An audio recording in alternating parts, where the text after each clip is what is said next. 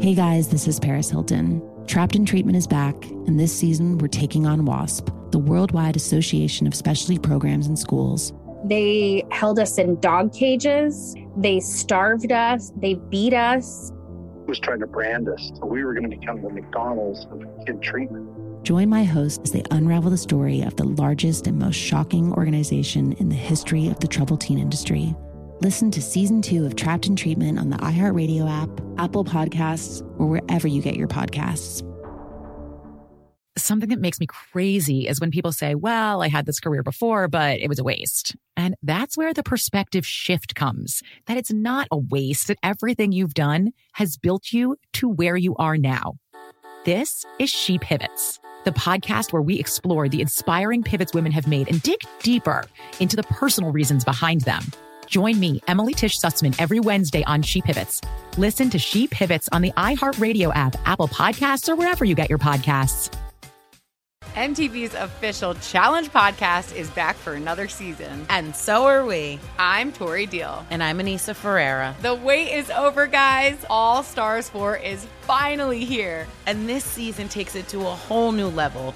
Old school legends, modern power players, and ex-lovers are all competing in Cape Town, South Africa for the prize of $300,000. And we're going to be right here along with you fans, covering every episode on the podcast. Listen to MTV's official Challenge podcast on the iHeartRadio app, Apple Podcasts, or wherever you get your podcasts.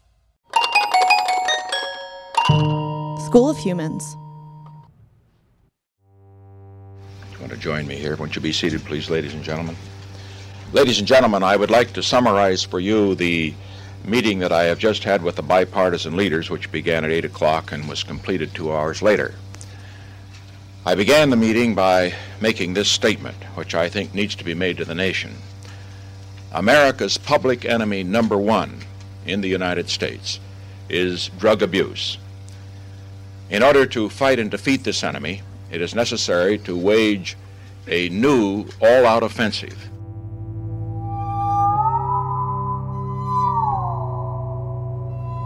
Depending on your age or interest in history, that voice and speech may sound familiar to you. This is a press conference with President Richard Nixon, also known as Tricky Dicky. Nixon was elected president in 1968, and in June of 71, Nixon declares public enemy number one, drug abuse. Drugs and the people who distribute them are the most dangerous enemies to the public. The war on drugs has begun. Now, drugs are put into categories based on how dangerous they are thought to be. LSD and pot, the foundations of the psychedelic revolution of the 1960s, are considered the most dangerous, Schedule 1. So Nixon increases federal funding for drug control agencies and proposes super strict measures like mandatory prison sentencing for drug crimes. Nixon also creates the DEA, the Drug Enforcement Administration, in 1973. And in the middle of it all is my dad, building up his smuggling business in Marin County, California. This is Disorganized Crime. I'm your host, Rainbow Valentine. Rolling a doobie, young, free, and groovy, making it up as we roll along, rolling along, far out country road, feeling great in the Golden Gate, dodging the law up in New York State, making it up as we roll along.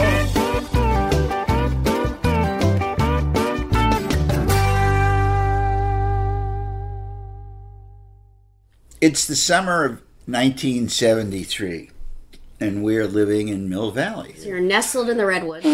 Yeah, what? Just a hot producer tip. When you blow your nose, put some space between the storytelling and the nose blowing so I can... Cut it out. I didn't even think about it. That's why I'm here. Dad. One day we'll figure out how to record perfectly. So, in 1971, when Nixon declares the war on drug dealers and drug abuse, my dad has been living with my mom and her small daughter Vertica for a while, taking on the role of father. and he needs to start providing for his new family. Anyway, I needed to make money. I wanted to make money. And so I started doing smaller time deals, 10 pounds of this or 20 pounds of that or whatever. And so you're doing it quite small time then? Yeah, small time. Selling a satchel here, a satchel. Yeah, right. A box full of 10 pounds of this. And you'd sell it in ounces maybe? No, never. I didn't do that. But I would sell at least a pound at a time. So you were still sort of larger. You were never small. Right. He goes over to a dealer's house, who's the boyfriend of one of my mom's North Beach belly dancer friends from the early 60s. Now, this guy sells pot, acid, coke. He's a reasonable-sized dealer.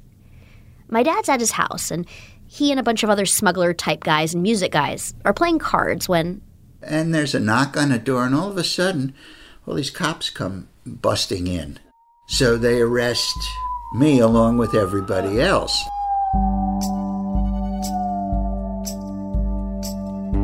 Now, my dad has a gram of coke in the pocket of his Sgt. Pepper-esque jacket, which was a gift from the film producers of Alice's Restaurant, Arlo Guthrie's 1969 cult classic that my dad was an extra in. Luckily, the coat is hanging on the rack, so when it's seized by the cops, my dad is literally not in possession of any drugs. Dad sacrifices his precious coat in exchange for freedom, and to this day he still misses it. And I always look for it in the San Francisco thrift stores. My dad and the rest of the gang are hauled down to the jailhouse, but the cops let him go with a warning that he'll get a summons, since he didn't have any drugs directly on him. He was just hanging out with a drug dealer. And luckily, Dad, a naive former filmmaker and candle maker from New York, was in a relationship with one of the most well-connected people in San Francisco, my mom. My mom was a quiet, beautiful powerhouse in the inner circle of the San Francisco music scene. At this point, she's a jeweler for San Francisco rock stars.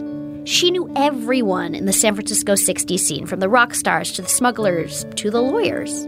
Because all she knew was huge-time lawyers. She didn't know any small-time lawyers. No, she didn't. Right, she knew all these guys who represented... smugglers busted for 5,000 pounds of pot or whatever it was, or this or that. Now, even though he got off, this arrest taught my dad an important lesson. If he was going to be a smuggler, he had to start taking it much more seriously and become a true professional. And now in talking about it, I could say, okay, you've given up your child stuff. I was conscious enough to learn to be aware and cautious about parts of things. Getting busted is a smuggler's worst nightmare. And in the early 70s, it becomes a much more common experience because Nixon has declared drugs public enemy number one. Remember, just a few years ago, LSD was perfectly legal. But now, busting drugs and smugglers is an American priority. They are the enemy. In order to defeat this enemy, which is causing such great concern, and correctly so, to so many American families, money will be provided to the extent that it is necessary and to the extent that it will be useful.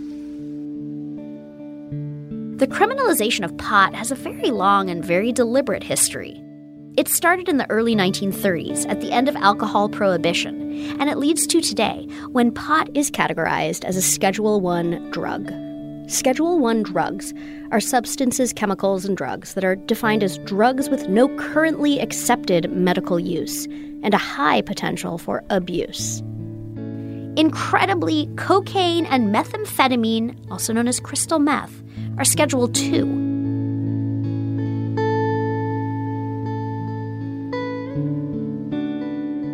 One of the leading experts on the history of pot criminalization is my dad's friend, Bill Panzer. Bill Panzer has practiced law in California for over 25 years and has been my dad's go-to pot attorney since his longtime attorney, civil rights activist Bernie Siegel, passed away. Cannabis has been used, for 5,000 years at least, medicinally. And in this country, what happened was, we had alcohol prohibition in the 1920s. And when that got repealed, there was a guy named Harry Anslinger who had been working on alcohol prohibition for the federal government, helping to enforce alcohol prohibition.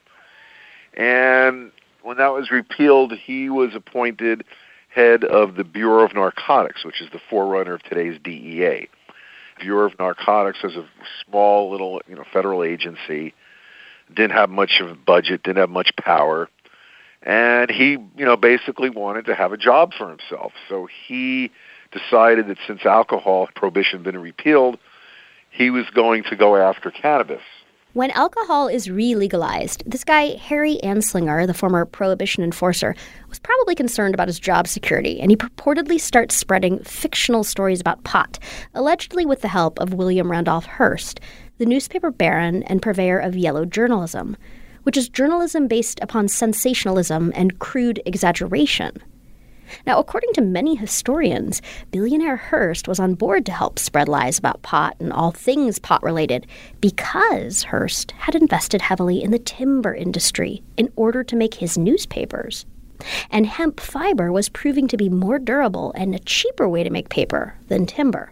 Not cool for Hearst's timber investments. So he and his newspapers allegedly become instrumental in spreading graphic, histrionic murder-rape stories about cannabis. These high school boys and girls are having a hop at the local soda fountain. Innocently they dance. Innocent of a new and deadly menace lurking behind closed doors. Marijuana, the burning weed with its roots in hell. Now, the most famous piece of anti-weed propaganda is Reefer Madness, which is actually quite amusing. The 1936 film is a mega melodrama about pot-smoking high schoolers whose theatrical descent into pot-smoking addiction includes hit and run, rape, murder, suicide, hallucinations, and total madness. Smoking the soul-destroying reefer, they find a moment's pleasure, but at a terrible price. Debauchery, violence, murder, suicide. With help from the nation's newspaper, Billionaire Baron, all Harry Anslinger has to do is convince states to pass anti-cannabis laws. Because at the time, the feds still don't have the power to do that. So in the 1930s, Harry embarks on a ruthless anti-marijuana PR campaign, starting in the Southwest. At that time, cannabis was usually known as hemp or India hemp or cannabis. And he started in the Southwest where there were prejudice against the Mexican migrant farm workers who called it marijuana.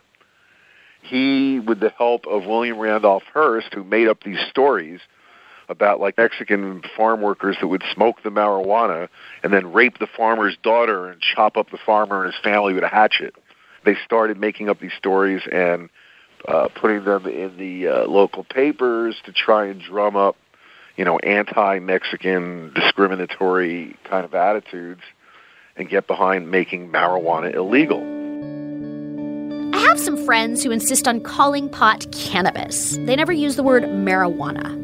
And when Bill told me about Harry's very intentional smear campaign, I understood why. Marijuana is a word specifically chosen to spread and incite racism. Now, while they couldn't make cannabis illegal, Harry Anslinger and his growing team of cannabis prohibition enthusiasts found ways to make it impossible for people to legally possess it. 1937, they came up with this great idea that although we can't make marijuana illegal, we can set up a tax and require people to have tax stamps and then just not print any tax stamps.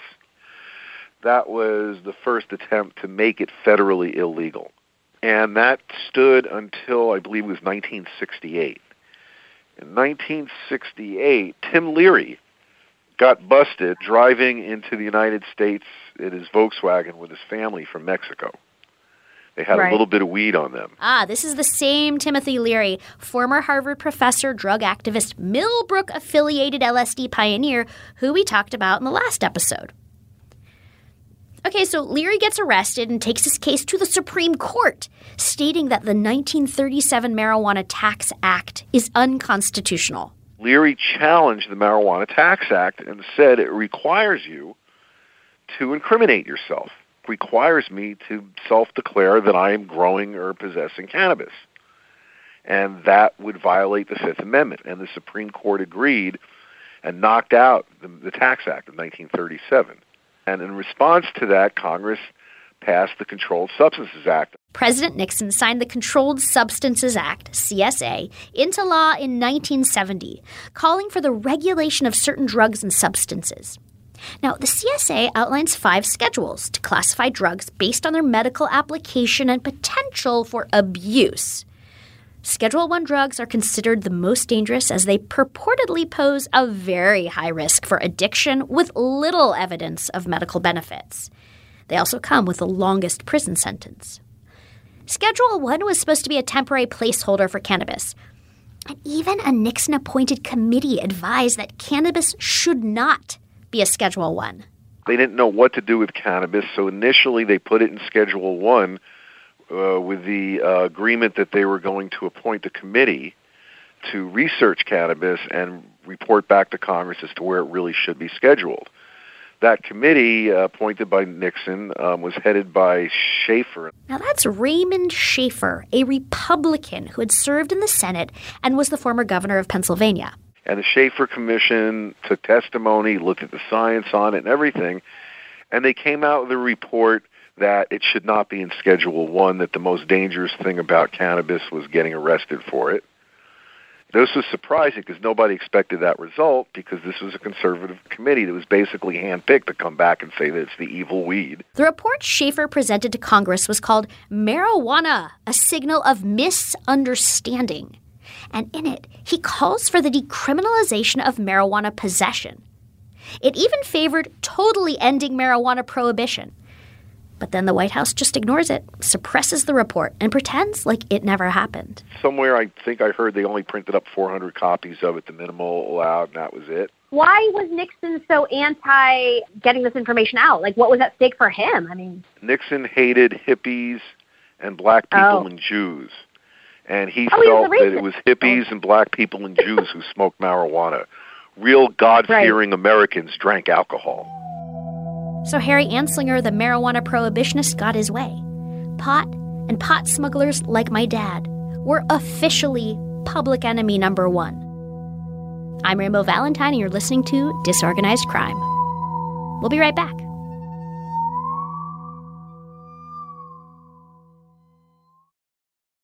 Hey guys, this is Paris Hilton. Trapped in Treatment is back, and this season we're taking on WASP. They held us in dog cages. They starved us. They beat us.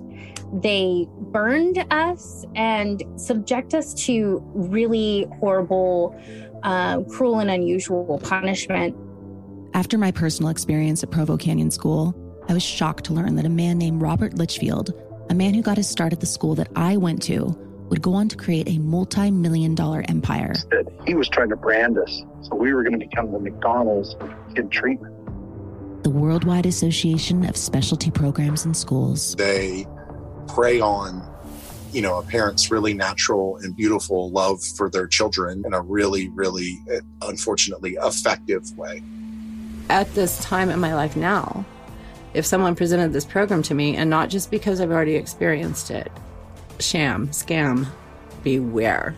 Listen to Season 2 of Trapped in Treatment on the iHeartRadio app, Apple Podcasts, or wherever you get your podcasts.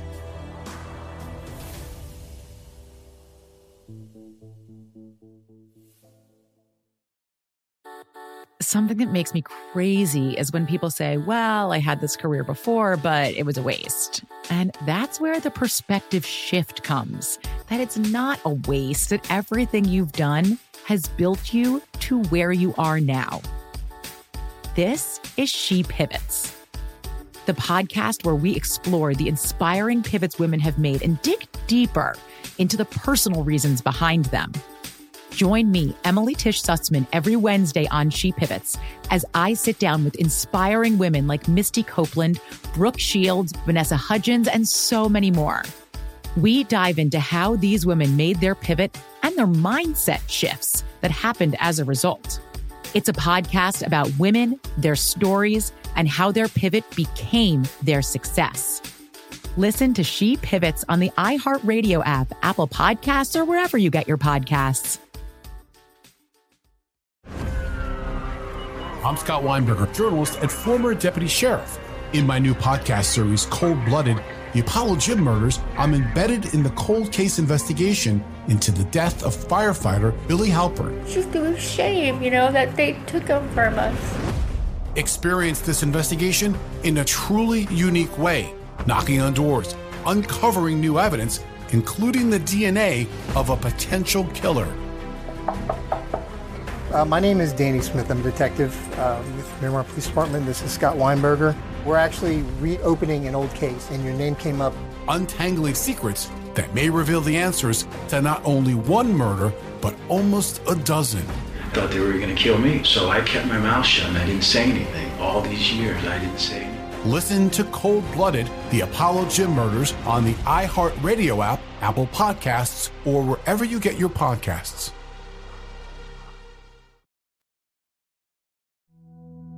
This is the environment in which my dad started taking his smuggling career much more seriously.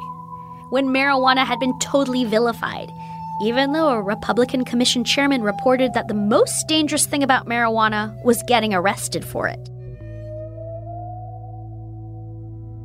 Over the next 2 years, Dad's building up his business. Any freelancer will tell you business is based on who you know. And for the next few years, my dad got to know more peeps in Marin and San Francisco through his partner, my mom. He met people through music, bands like the Grateful Dead. He was part of a weekly poker game with Elton Kelly, Stanley Mouse, David Getz, and Big Daddy Tom Donahue, the rock and roll record producer, promoter, and rock and roll disc jockey. Anyway, Big Daddy Tom Donahue had a Mill Valley mansion with a non-stop party 24/7. And my parents would go hang out, make friends. That's how freelance business works. Being a New York City transplant amidst the pot industry of Marin County, California, was a major asset. My dad is a people person who stays in touch with all his trusted childhood friends still in New York. They loved getting high, making money, and turning people on to good pot. A thriving smuggling business from Marin to New York organically evolves. My parents and big sister moved from San Francisco to San Anselmo in Marin County.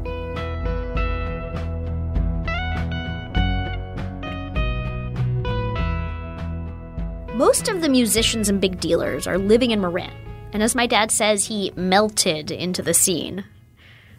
Such a hippie thing to say, I love it. I, being very fortunate in the scene that I came right into, was at the top of the top. So, yeah, I was just introduced to big-time people, and so that was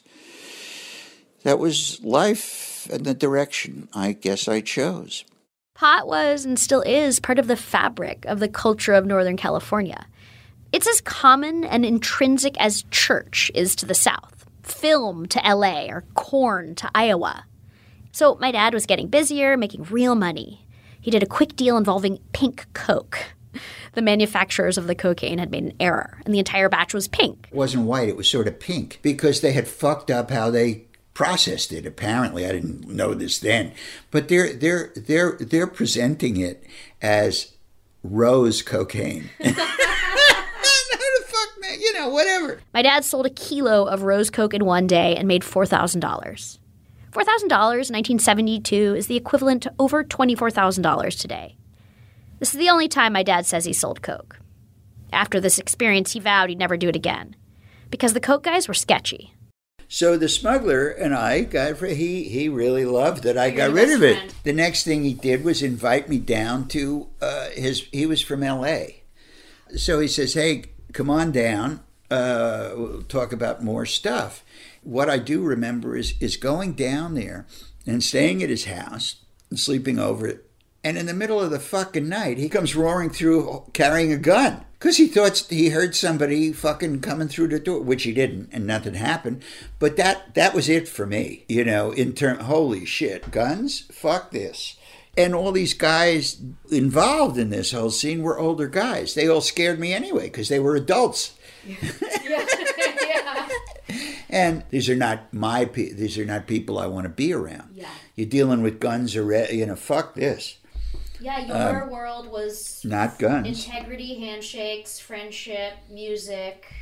Well, so to speak. Listen, there were plenty of pot dealers who were major fucking sleazebag assholes also. I mean, there was lots of money rolling around, and consequently, good people were good people and bad people were just... But I very clearly, that was it for me. Side note, pot being a Schedule I drug feels so ridiculous and at complete odds with the collective opinion of my parents' friends, and my friends' parents, also known as the psychedelic pioneers, aka the counterculture insiders. Because all hippie elders agree that cocaine and heroin destroyed the joyful, peace-loving, world-famous San Francisco counterculture scene. So you saw the music scene destroying your artistic heroes by cocaine and hard drugs. Yeah, hard drugs, cocaine and hard drugs. All of them, I mean, all these people who are all these. I look at what I look back on now, and look at what happened in San Francisco, and this whole thing exploded and then got destroyed. It exploded with acid. Exploded positively and amazingly with acid, and it was completely poisoned by hard drugs,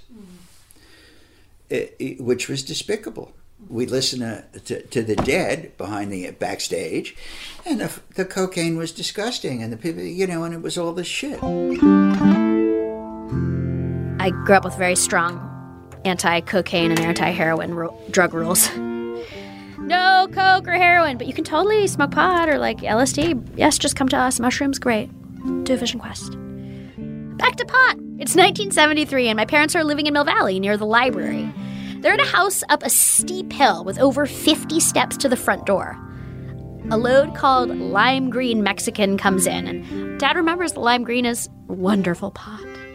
Lots of pot that flowed in was like, literally, they called it bricks because they were pressed. So it was such poor pot to begin with, and it was pressed in these presses that came in bricks. So you'd have a 2-pound brick. So it ran the gamut of quality, and quality control was really important. And at that point in life and time, 50 years ago, the most popular we all knew of and liked was a very light green, a lime green Mexican sativa. It was light, it was almost gold green, and it was a very nice uphead with no physical characteristics. So that was like the legendary lime green. My dad remembers hauling 50-pound bales of lime green Mexican up the 50-plus steps to the front door. He did at least 500 pounds of lime green, so that's a lot of steps. I remember carrying these giant garbage bags, 50-pound bales, up to the house, and then it'd be rolling out. But because of where we lived, nobody could see it anyway, and it was on a quiet, secluded street, even though it was close, right downtown. So these bales would move up, they'd move down. It was very funny. I go back to that time. I'm 26 years old or something, 26, 27, gentle times and lovely pot and just living.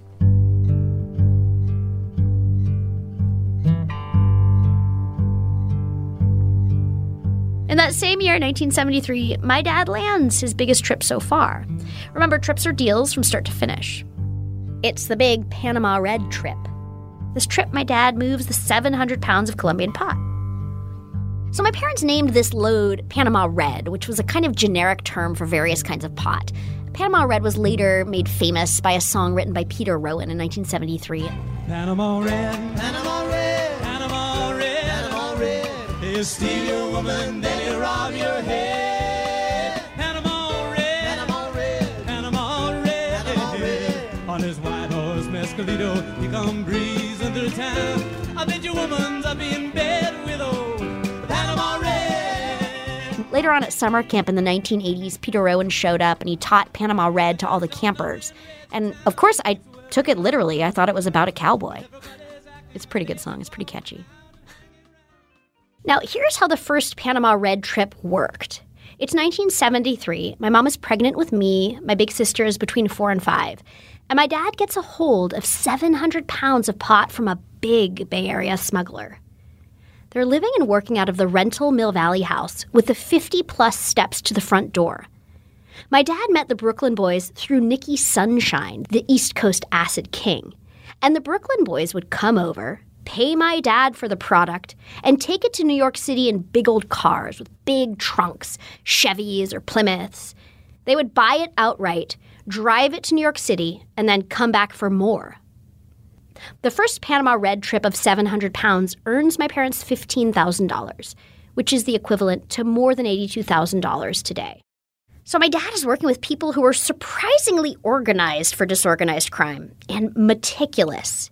Each box is expertly packaged and exactly 10 pounds. Just love this pot because it was beautiful. It was absolutely beautiful. And it was really upper stuff. It was just very pretty stuff, well manicured, all manicured into little buds. And it smelled beautiful. It smelled like chocolate. And it was so consistent, which is a pretty unusual thing with hippies doing pot trips. Yeah. Consistency is not what they were known for in the early days necessarily. And so I ended up doing 700 pounds of it. I remember these numbers because that was a lot of, seemed like a really pretty good amount of pot. So generally. Explain how this happened and where you picked it up. How did you get it? I don't understand. Right. So there's fishing all over the West Coast. So fishing boats, fishermen, different of these guys are approached, and a main boat would come up and be 30 miles, 50 miles offshore. And then a smaller fishing boat would meet it wherever and offload onto the smaller boat. You could fit 10,000 pounds on not huge boats, good size, but not huge boats. So when it came off the boats onto the trucks, it would go to a central warehouse generally, unless it was so big it had to go to several different warehouses.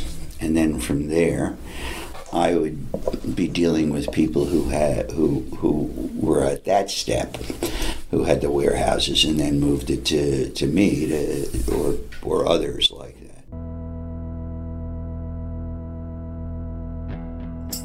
To celebrate the completion of the first Panama Red trip, my parents embark on a vacation to Hawaii and leave 5-year-old Vertica at Grandma's house. Giddy on financial success, they splurge on a helicopter ride from Mill Valley to the San Francisco airport. It's about a 40-minute drive from Mill Valley to the airport without traffic. Who takes a helicopter for that short a journey? Well, that's exactly what the helicopter meet and greeters thought. Anyone taking a helicopter has to have a lot of money. And my 27-year-old dad doesn't look like an old-moneyed Californian. With his giant Jufro and artsy hand-embroidered cowboy shirt and leather fringed jacket.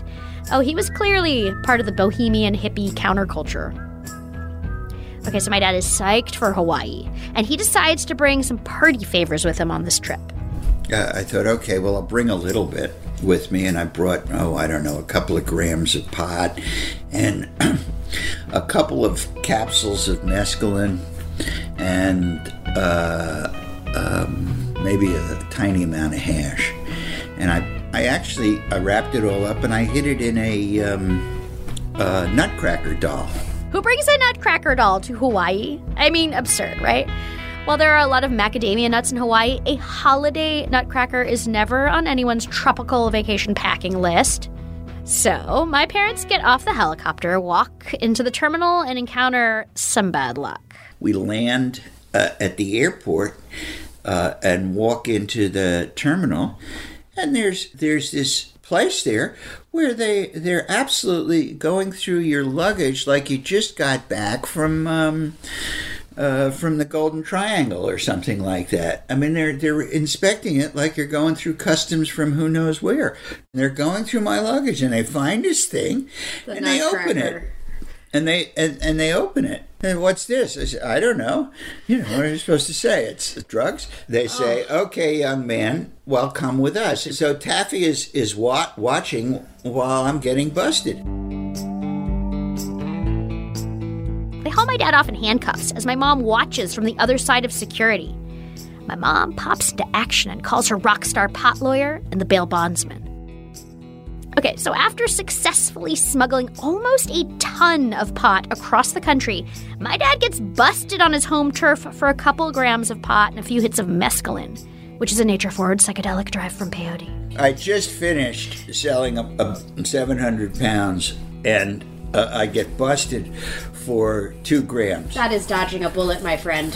I ended up having to, I pled guilty to some misdemeanor pot, but they started out by wanting a felony for the psychedelics, for the 1 capsule of mescaline or something like that.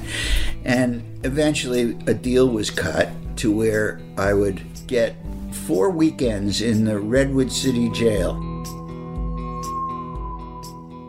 My dad gets sentenced to 4 weekends in jail, which I didn't know was a thing. But yes, it is. Jail on the weekends. It's like a month-long weekend workshop, but you go to jail instead of the ceramic studio, printmaking shop, or writing retreat. When I served the sentence, I would...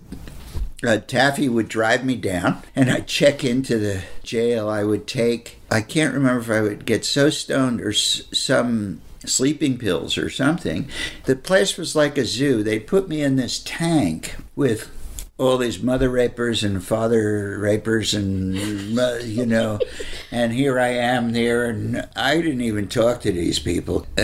And I guess there were bunks in the place, but the place was so crawling with people. They left the lights on all the time, and I didn't have a bunk. I ended up sleeping on the dining table. And the fucking guards, they were really assholes. They would, I was supposed to get out at 6 o'clock on Sunday evening, and they would fuck around. And they just sort of played games, and I got out whenever it was, maybe an hour later, half an hour later, and Taffy would be waiting down in the middle of Redwood City at the jail, whatever. You'd go get Chinese food in the city on the way home? Probably. This is a very happy-go-lucky story the way my dad tells it. And in the next 20 years, my dad's smuggling career grows along with increasingly serious prison sentences for pot. Pot sentencing laws and my dad are like contrary fraternal twins, both growing in the pot industry in totally opposite ways. The more successful my dad grows as a pot smuggler, the more serious the pot laws grow. You're listening to Disorganized Crime. I'm Rainbow Valentine. We'll be right back.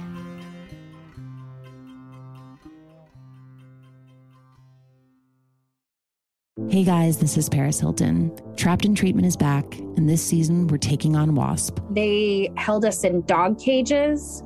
They starved us. They beat us.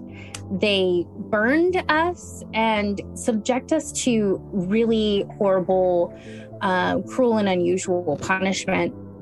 After my personal experience at Provo Canyon School, I was shocked to learn that a man named Robert Litchfield, a man who got his start at the school that I went to, would go on to create a multi-million-dollar empire. He was trying to brand us, so we were going to become the McDonald's of kid treatment. The Worldwide Association of Specialty Programs in Schools. They prey on, you know, a parent's really natural and beautiful love for their children in a really, really, unfortunately, effective way. At this time in my life now, if someone presented this program to me, and not just because I've already experienced it, sham, scam, beware. Listen to Season 2 of Trapped in Treatment on the iHeartRadio app, Apple Podcasts, or wherever you get your podcasts.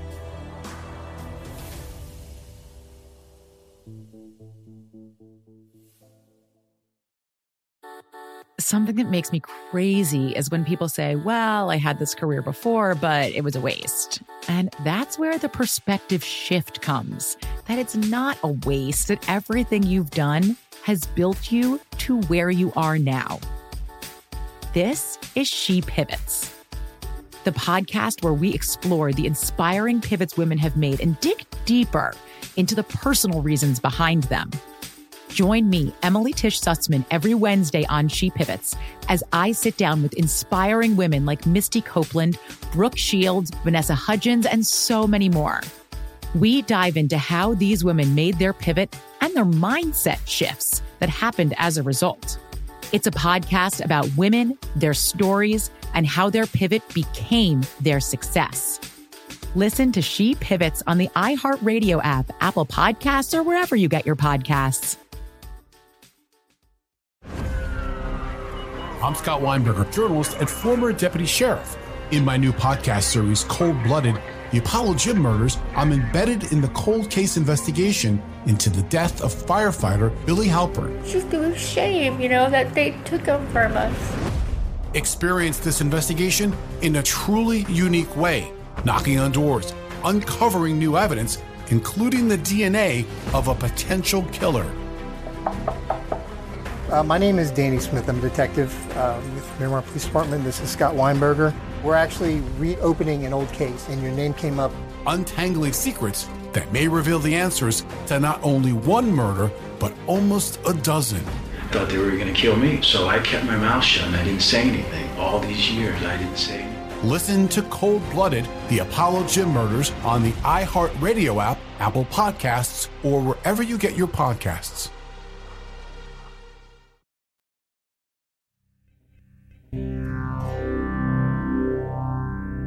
Despite these arrests and the ever-looming war on drugs, my dad made the choice to remain a smuggler. It came with enormous risks, but it was lucrative, flexible, and fun. Now, the main reason my dad gives for working as a pot smuggler is freedom. And the prevailing philosophy in our household of freelancers is that money is freedom. My dad and his smuggling associates were driven by an even bigger force in their line of work. Money is enticing, but the children of the 1960s counterculture felt betrayed by the U.S. government, a feeling kindled by the ongoing Vietnam War and fed by what they saw as the government's hypocrisy and antagonism. So my mom told me this hilarious story, getting an insider's perspective into the FBI in the 60s. One time I picked up an FBI agent in Chinatown in a bar, if you could believe this. This is a story I haven't heard. Yeah, it's like one of the times I was living alone, and so I picked him up and took him home, right? He had a trench coat. What was under the trench coat, though? That was the real question. Just clothes. He had clothes on, but I got it. This was like 1966, and during that time, and he told, we had a tryst, and then he told me that he worked for this government, and that there were rooms and rooms of people listening with like microphones to everything going on, and there was a surveillance going on. So that cinched it for me because this guy was a real guy. It wasn't like the village voice telling you that shit was happening. It was this real guy telling me that, like, shit was happening. That was the only time I picked up a guy in a bar, though, I want to tell you. My parents also saw many of their peers sent to Vietnam, a war they both felt was pointless, classist, and maliciously dishonest. Dennis McNally, our 1960s counterculture historian from last episode, said this really potent thing about anger and the bitterness of the 1960s youth in the counterculture. What happened in the 1960s was that there are 4 or 5 things that, whether you're conscious of it or not, as an American, you're taught to believe in. One of them, for instance, is that America is uniquely great and wonderful and can do no wrong, and if it's American, it's good. So the Vietnam War comes in on all this because, remember, in the 1960s, when I was getting ready to go to college and going to college and facing the draft, I was the son of a military veteran, as were most people of my age, because most Americans who were of service age in the 1940s served in World War II and defeated a really horrible foe, and we're very proud of that, as well they should be. And the fact is that the assumption was that if America was going to go to war, that it was necessary. And that's what got Lyndon Johnson in deep, deep trouble. My fellow Americans, not long ago I received a letter from a woman in the Midwest. She wrote, "Dear Mr. President, in my humble way, I am writing to you about the crisis in Vietnam. I have a son who is now in Vietnam. My husband served in World War II. Our country was at war. But now, this time, it's just something that I don't understand." This is President Lyndon B. Johnson's news conference from 1965, where he's defending the Vietnam War. Why must young Americans born into a land exultant with hope and with golden promise, toil and suffer and sometimes die in such a remote and distant place? The answer, like the war itself, is not an easy one. We have learned at a terrible and a brutal cost that retreat does not bring safety, and weakness does not bring peace.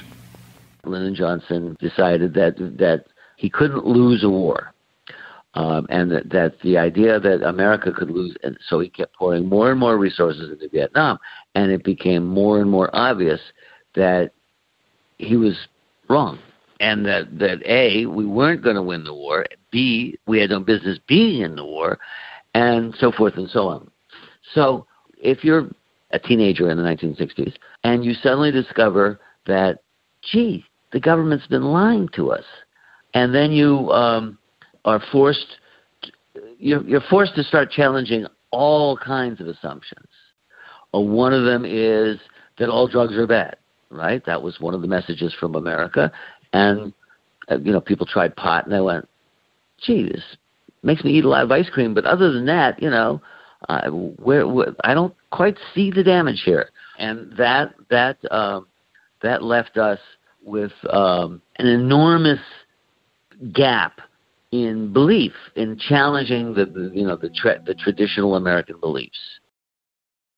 My parents grew up in Harry Anslinger's America. Remember, he was the guy who spread the anti-marijuana propaganda after Prohibition.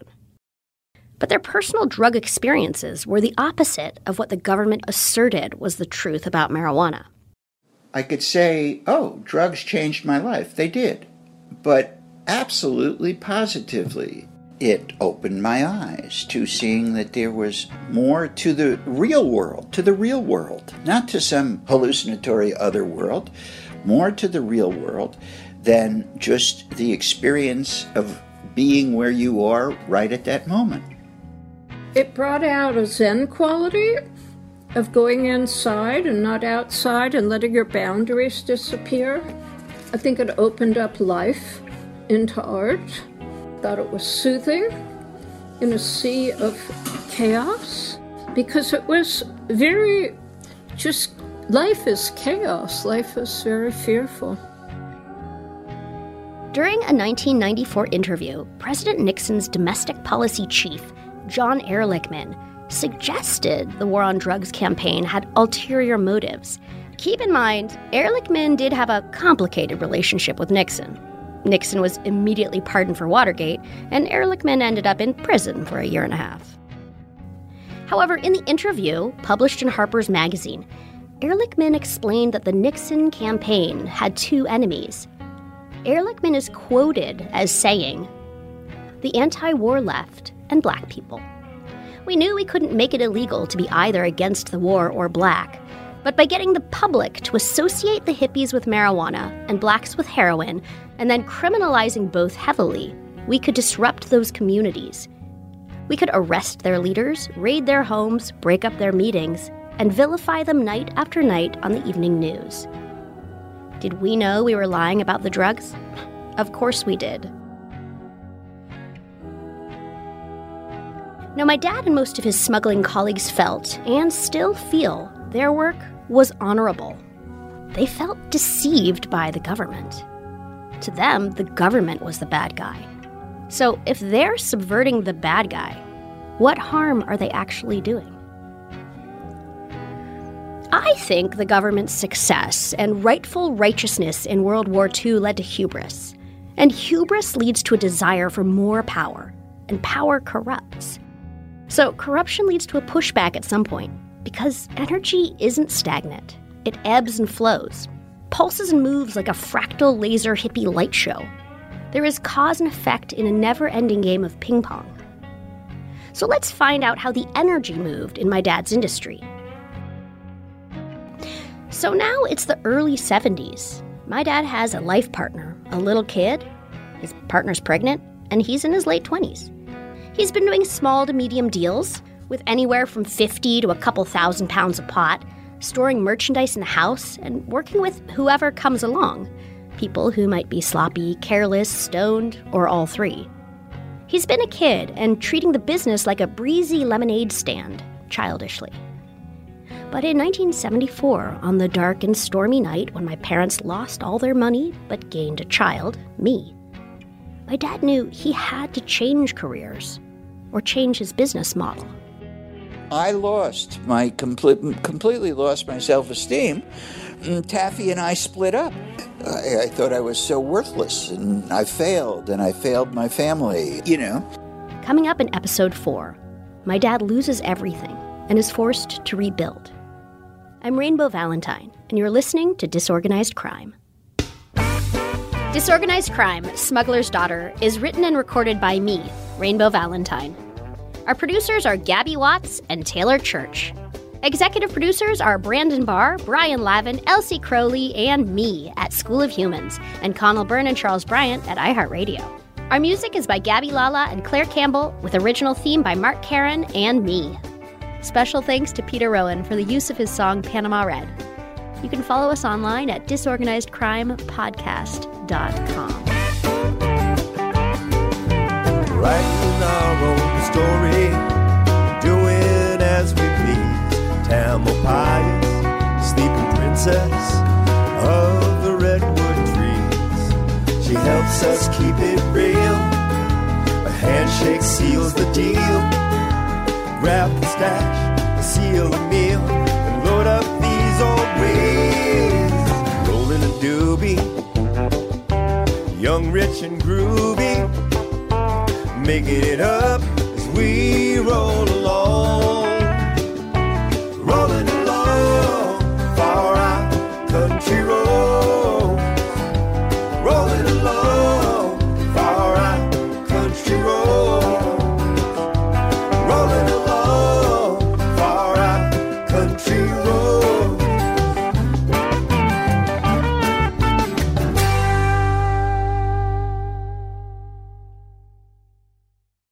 Hey guys, this is Paris Hilton. Trapped in Treatment is back, and this season we're taking on WASP, the Worldwide Association of Specialty Programs in Schools. They held us in dog cages. They starved us. They beat us. Was trying to brand us. So we were going to become the McDonald's of kid treatment. Join my host as they unravel the story of the largest and most shocking organization in the history of the troubled teen industry. Listen to Season 2 of Trapped in Treatment on the iHeartRadio app, Apple Podcasts, or wherever you get your podcasts. Something that makes me crazy is when people say, well, I had this career before, but it was a waste. And that's where the perspective shift comes, that it's not a waste, that everything you've done has built you to where you are now.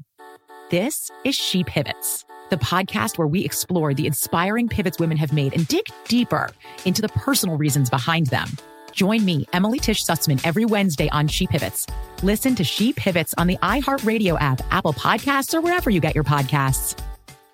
The Therapy for Black Girls podcast is your space to explore mental health, personal development, and all of the small decisions we can make to become the best possible versions of ourselves. I'm your host, Dr. Joy Harden Bradford, a licensed psychologist in Atlanta, Georgia, and I can't wait for you to join the conversation every Wednesday. Listen to the Therapy for Black Girls podcast on the iHeartRadio app, Apple Podcasts, or wherever you get your podcasts. Take good care, and we'll see you there.